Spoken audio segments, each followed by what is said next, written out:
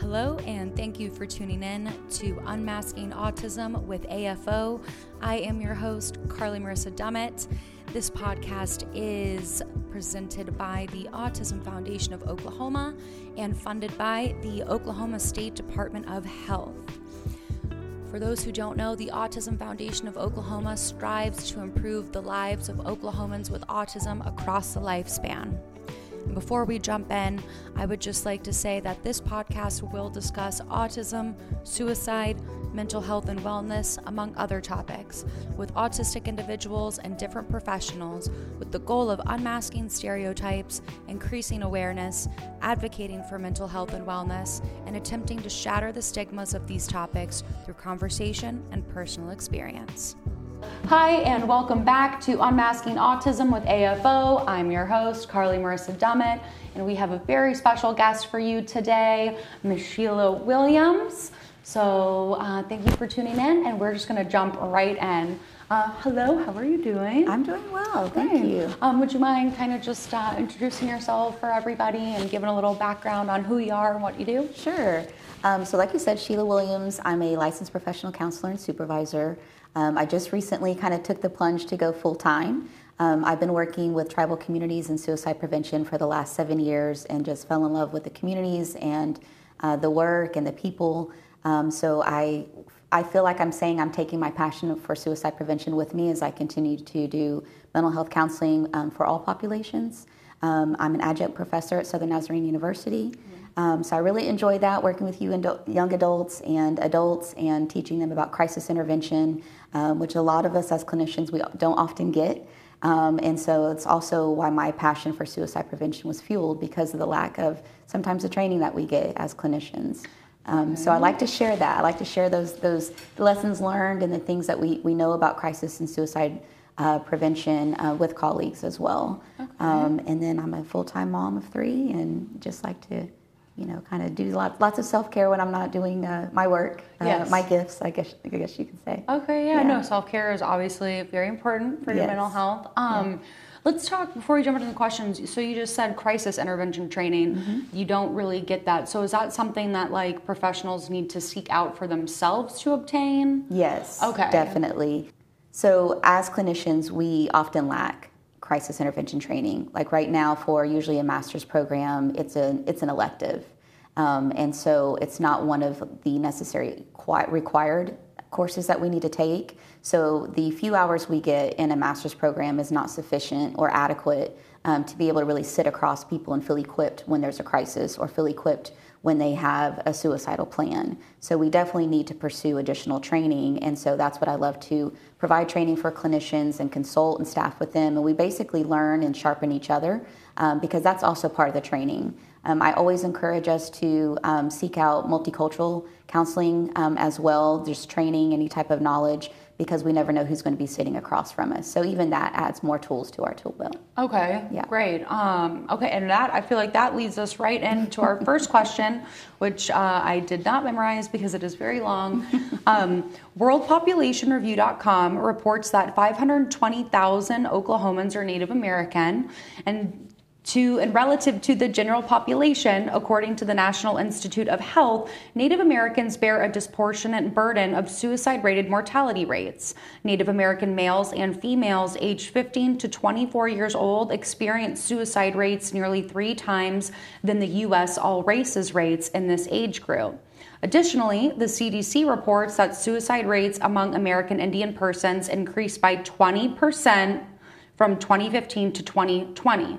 That said, this podcast is for Oklahomans, and since we're focused on suicide prevention, awareness, and mental health, we're going to take a closer look at that topic today. So, Sheila, can you share with us your professional knowledge on why suicide rates among Native Americans are high, and then kind of dive into the work and research that you do?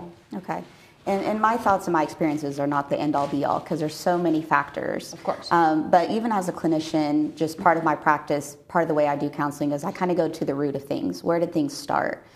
So I don't feel we can talk about suicide prevention in tribal communities without going back to the root of colonization and genocide, of historical and generational trauma. Mm-hmm. That's where things started. And when we talk about genocide, it wasn't just removal of people from their land, but it was also a disconnect and removal from cultural knowledge, from cultural traditions, from language, from even being able to have your own name. And so there were so many things that were cut off and removed from Indigenous people that they weren't allowed to celebrate and to own anymore. And so a lot of that was lost.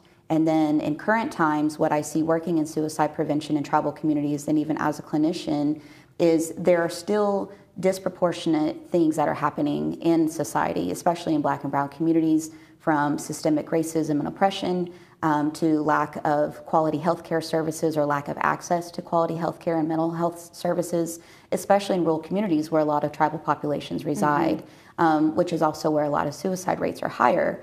And then when we look at our youth and young adults, they're also being marginalized. There was a day at the state capitol this year where we advocated for Suicide Prevention Day. So we go there and we advocate, we talk to legislators.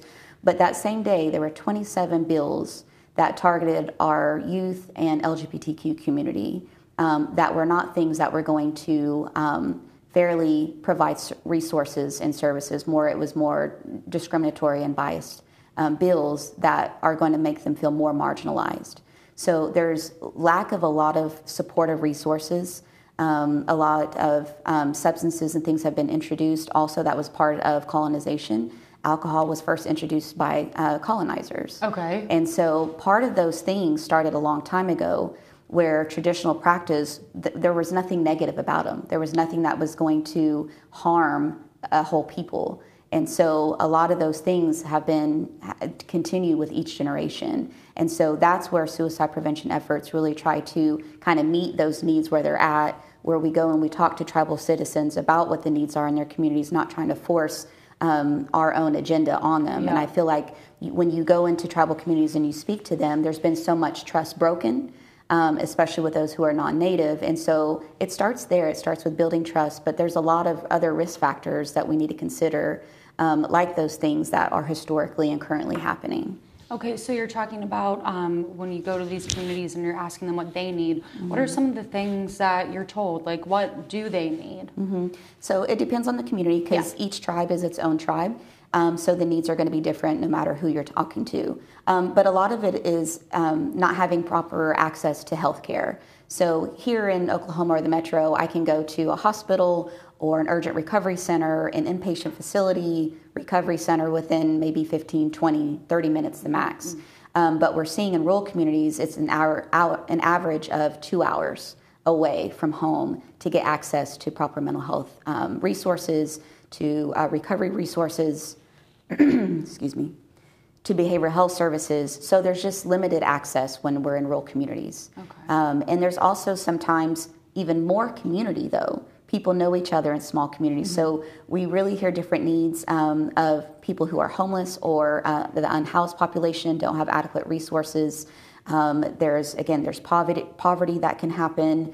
But oftentimes it's just not having proper access to healthcare, despite all the disparities that we're seeing. Some of these laws that you were saying or bills that were introduced, are you talking about like the access to gender affirming care, or are you talking about like more like Native American specific? It was more things? gender affirming care, specifically targeting our Two-Spirit LGBTQ community. Yes. Yeah. So I had not heard that term Two-Spirit until I moved to Oklahoma.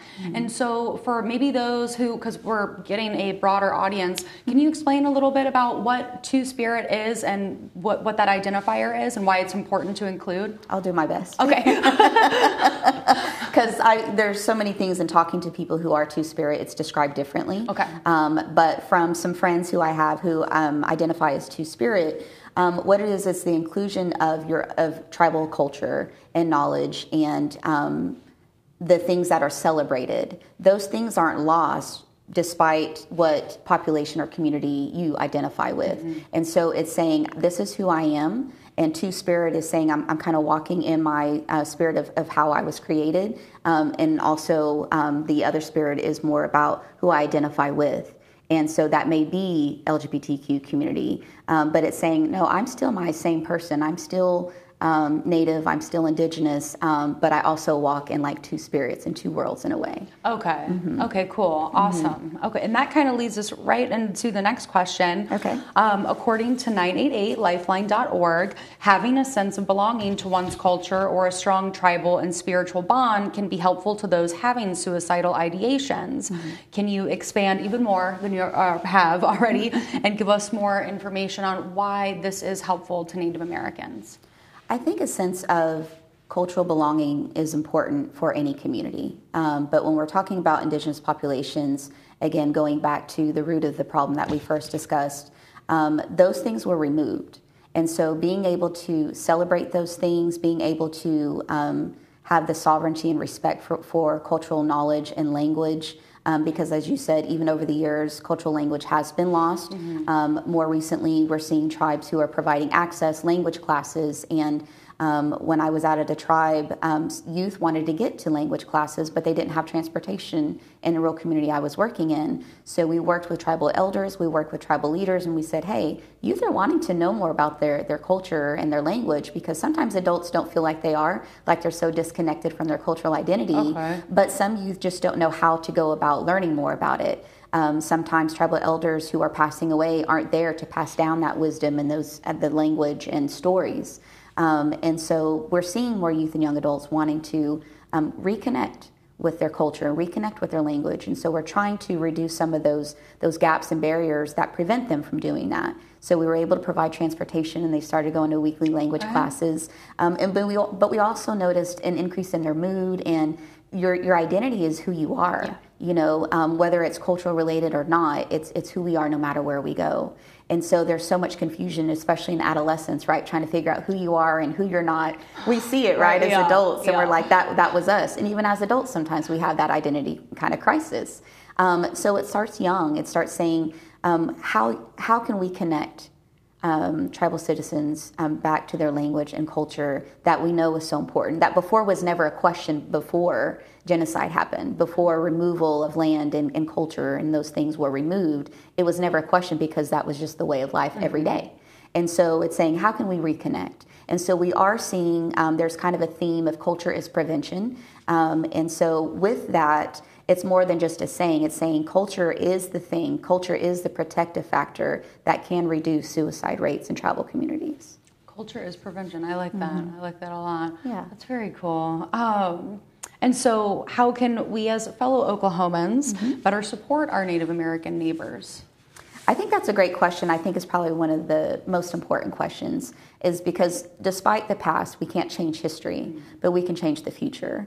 And so what that consists of is, like we were talking about, respecting tribal sovereignty. Again, wanting to make sure that our own leadership respects tribal sovereignty. But it's also about asking the questions, what can I do to help? You don't have to identify and be a tribal citizen to be an ally. You know, it's saying, what can I do to help? Yeah. And so just being curious, but also allowing yourself to be uncomfortable in situations that may be vulnerable for us to want to talk about. It's not that we walk up to strangers and say, hey, how can we help reduce suicide rates, right? It's saying, what can we do to help? What are the needs? And people will talk to you about the needs, but we also have to build the trust to have the conversation about what the needs are and how we can better support tribal communities. Oftentimes people go in, even in suicide prevention, go in with their own agenda, maybe with the right intentions, but with the wrong approach. Because we can't go into tribal communities with our own agenda thinking that we know what to do. They don't need any saviors. They just need maybe someone, again, allies and people to listen. Youth need, and studies show, that having just one trusted, safe adult can reduce their suicide rates, especially in our LGBTQ community who have higher rates of suicide. And studies show that even just asking them their pronouns can reduce suicide rates by 40%. Oh, wow. Okay. Yes. So again, just being curious, but curious in a healthy way, curious in a respectful way. We also need more information, training, and knowledge about what suicide prevention really is. Yeah. So I go around the state and I do suicide prevention training. I'll do it for universities, for schools, public schools, non-public, for of course tribal communities, for anyone who just wants to know about the warning signs. People want to know about the risk factors. But more importantly, we want to increase help-seeking behaviors. And what that means is, how can we encourage youth and adults to seek help when they're in crisis, to seek help before there's a crisis? I think as a community, we need to be more proactive than reactive. And that will definitely start to shift, not just suicide rates, because of course we want that to be low for everyone, because we know one suicide is too many. But again, it's having these kind of roundtable discussions where people feel heard, where they feel validated, and just saying, what can I do to help? So I'd say that's a big part of what you're already doing. Yeah, well, thank you. Yeah, we're trying. You know, and you know, I think it's a really great distinction that you made is how can I help? You know, not trying to push on somebody like this is what I think, because you said sometimes people go in to help but with their own agenda, you know, and that creates probably more harm than it does good, right? I would assume. You know, and also I like how you encourage just being curious, you know, like, we grew up in South Dakota.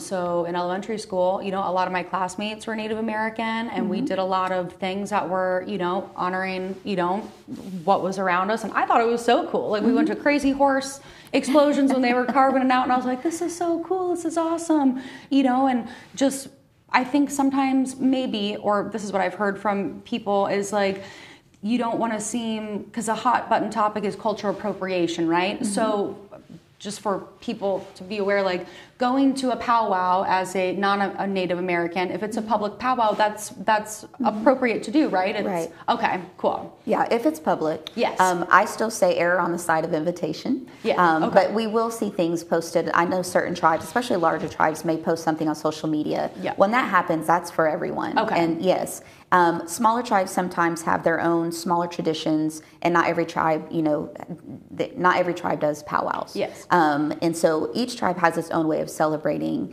their own culture. And so oftentimes, especially for smaller tribes, it's an invitation that you need. And so that just says, hey, if I get an invitation, I can go. And then that also shows that there's community being built, right? That they're saying you're an ally, you may not be Native, but we're going to invite you to this celebration. And so, yeah, it just takes sometimes just an invitation, and other things that are more on a public basis, you can show up. Okay. But I say always show up with an open mind. Yeah. Because it's not going to be probably what you think. It's not always what you see on social media and TV and in movies. And so it's whatever that tribe celebrates it to be. Exactly. And that's good to point that out, because yes, media can sometimes take something and misconstrue it, and you have a stereotype that's not even how it is in real life. Exactly. But so that is one way that, especially youth, like, right, like we can just, like you're saying, building community, being an ally. 40% is decrease on just asking somebody's pronouns. That's a really big decrease. I did not know that statistic. And before we wrap it up, is there anything else you would like to talk about before we wrap up? Like anything that you think we missed or that you want to point out, or anything at all? Yeah, thank you. And this has been a wonderful conversation. So thank you for having me. Thank you for coming. Absolutely. I do. I thought to talk about suicide prevention and not include, you know, safety measures, right? How can we keep people safe? Would kind of be an injustice to suicide prevention. So I thought about that on the way here. So I didn't give you a heads up, but if I may expand on that. So one of the things that we want to talk about too, and this is what we train on when we're doing suicide prevention in communities, is ways to keep people safe. And often that starts at home. And so we call it reducing access to lethal means. So the majority of especially youth and young people who are the topic today gain access to medications at home, but over 30% it's from a friend's house. Okay. So I always tell adults, don't let your house be that friend's house. So that means safely storing medication through lock boxes, through safe disposal of unused medications, making sure that access has been removed. Because we see poisoning rates increasing with our youth and young adults population. Okay. And so it's often a method or a means for a suicide attempt. And then firearms, which, yes, we see that a lot. Yeah. But we have to remember that more suicides happen nationally than homicides. But we don't see that when we turn on the TV. And so we also need to normalize a conversation around suicide so that it's not so taboo, so we can reduce the stigma around it because it's prevalent. It's the second leading cause of death here in Oklahoma for youth and young adults, even up to age 34. Yep. So we know we have ways to go, and that's only second to accidents. And so we need to continue to educate people. So removing access, putting gun safety locks on our guns, putting them safely stored in houses. If we have youth who are at risk for suicide or made previous attempts, ones that are, the warning signs are kind of adding up, that your kind of spidey senses are picking up. Sometimes it's just best to have firearms stored somewhere else outside of the home. Not everybody wants to do that because we know that might make people feel like we're kind of lowering our security at home, which is understandable, but we can at least make sure that they are safely stored. Because far too many youth, even young youth, even elementary age youth, are getting access to guns. And so we want to make sure that we're doing that. So oftentimes we partner with tribal police or non-tribal police departments to get access to gun locks, because sometimes they can get those for free. So when we're doing community outreach, we have them on our tables, people come by and they grab them. And so we know that even just through community outreach, those are ways that we can truly prevent suicide, just by helping people feel more safe and equip their homes to be safer. So again, safely storing medication and weapons, and then other means that we know are like, this could be. So if you think it could be a means, then we want to safely put it up somewhere. So just doing things like that by removing access can really reduce suicide. Don't let your house be that house. That's I did not know that. I do not have children, so I wouldn't even think of something like that, but that's a very good point to point out. And also you said, how can somebody try to help make the conversation about suicide less taboo? Because I know personally, and through talking to friends and just other people, sometimes you're afraid if you open up and tell somebody how you're feeling, suicidal or something, the first thing that's going to happen is, oh, I'm going to be locked up, right? So how can people personally or professionally try to make the conversation about suicide less taboo? I would say on a personal level, you meet people where they are. And what I often encourage people is I ask them this question: what helped you? Or what did you need when you were in a moment of either a crisis or you were just having kind of a bad day, month, year, whatever that is, right? We as adults know we've had stressors, we've had maybe loss, we've had significant things in our life that have truly affected us. So I just say, well, what helped you? And when we kind of pause and think, maybe it was just someone saying, hey, Sheila, what do you need? I have a really good friend who asked me that, because that was a question I didn't ask myself, because I was always asking everyone else. And so what I needed is also what I ask other people. What do you need in this moment? And often it's a non-judgmental ear to listen. And so it's holding space. You don't have to have the answers to fix it. And as adults, we often want to fix it, because truly we don't want anyone to be at risk for suicide. We don't want anyone to attempt. So there's a lot of anxiety, right? And I say that's normal. Even as a clinician who has training in suicide, when I'm sitting across a client and they're at risk, I still get anxiety about it. But I try to be calm, I try to peer that way, and I try to just listen and hold space. The resources and the connection to resources will come. But if we don't open up the lines of communication to let us be uncomfortable, so that someone who may be thinking about suicide can feel comfortable, then we're doing it all wrong. So again, it's more just saying, hey, I've noticed something seems different. If it's a coworker, and by the way, studies show that we're more likely to lose a coworker to suicide than we are an active shooter. And so when you see something that's just off, state what that behavior is that you're noticing that has changed. So if I worked with you and maybe you're showing up late, or maybe you missed a deadline on projects, or maybe you're just taking off, it could be different things, or feel distracted. Those are the things I would state that I observe, to let that person know that, one, they're seen, someone's paying attention, which probably makes anyone feel good. I was just going to say. When someone's like, oh, I've noticed these things, we do feel seen. And at the end of the day, a lot of us just need that.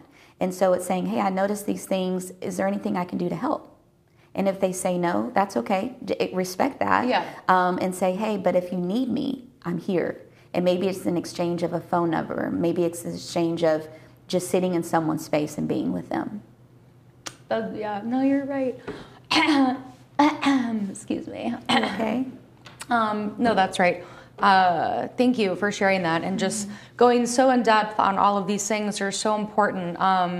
our last guest, Shelly Smart, she lost her son to suicide. And she really advocated for exactly what you're saying, conversation. Having conversation can really just make a world of difference sometimes, and making people feel seen.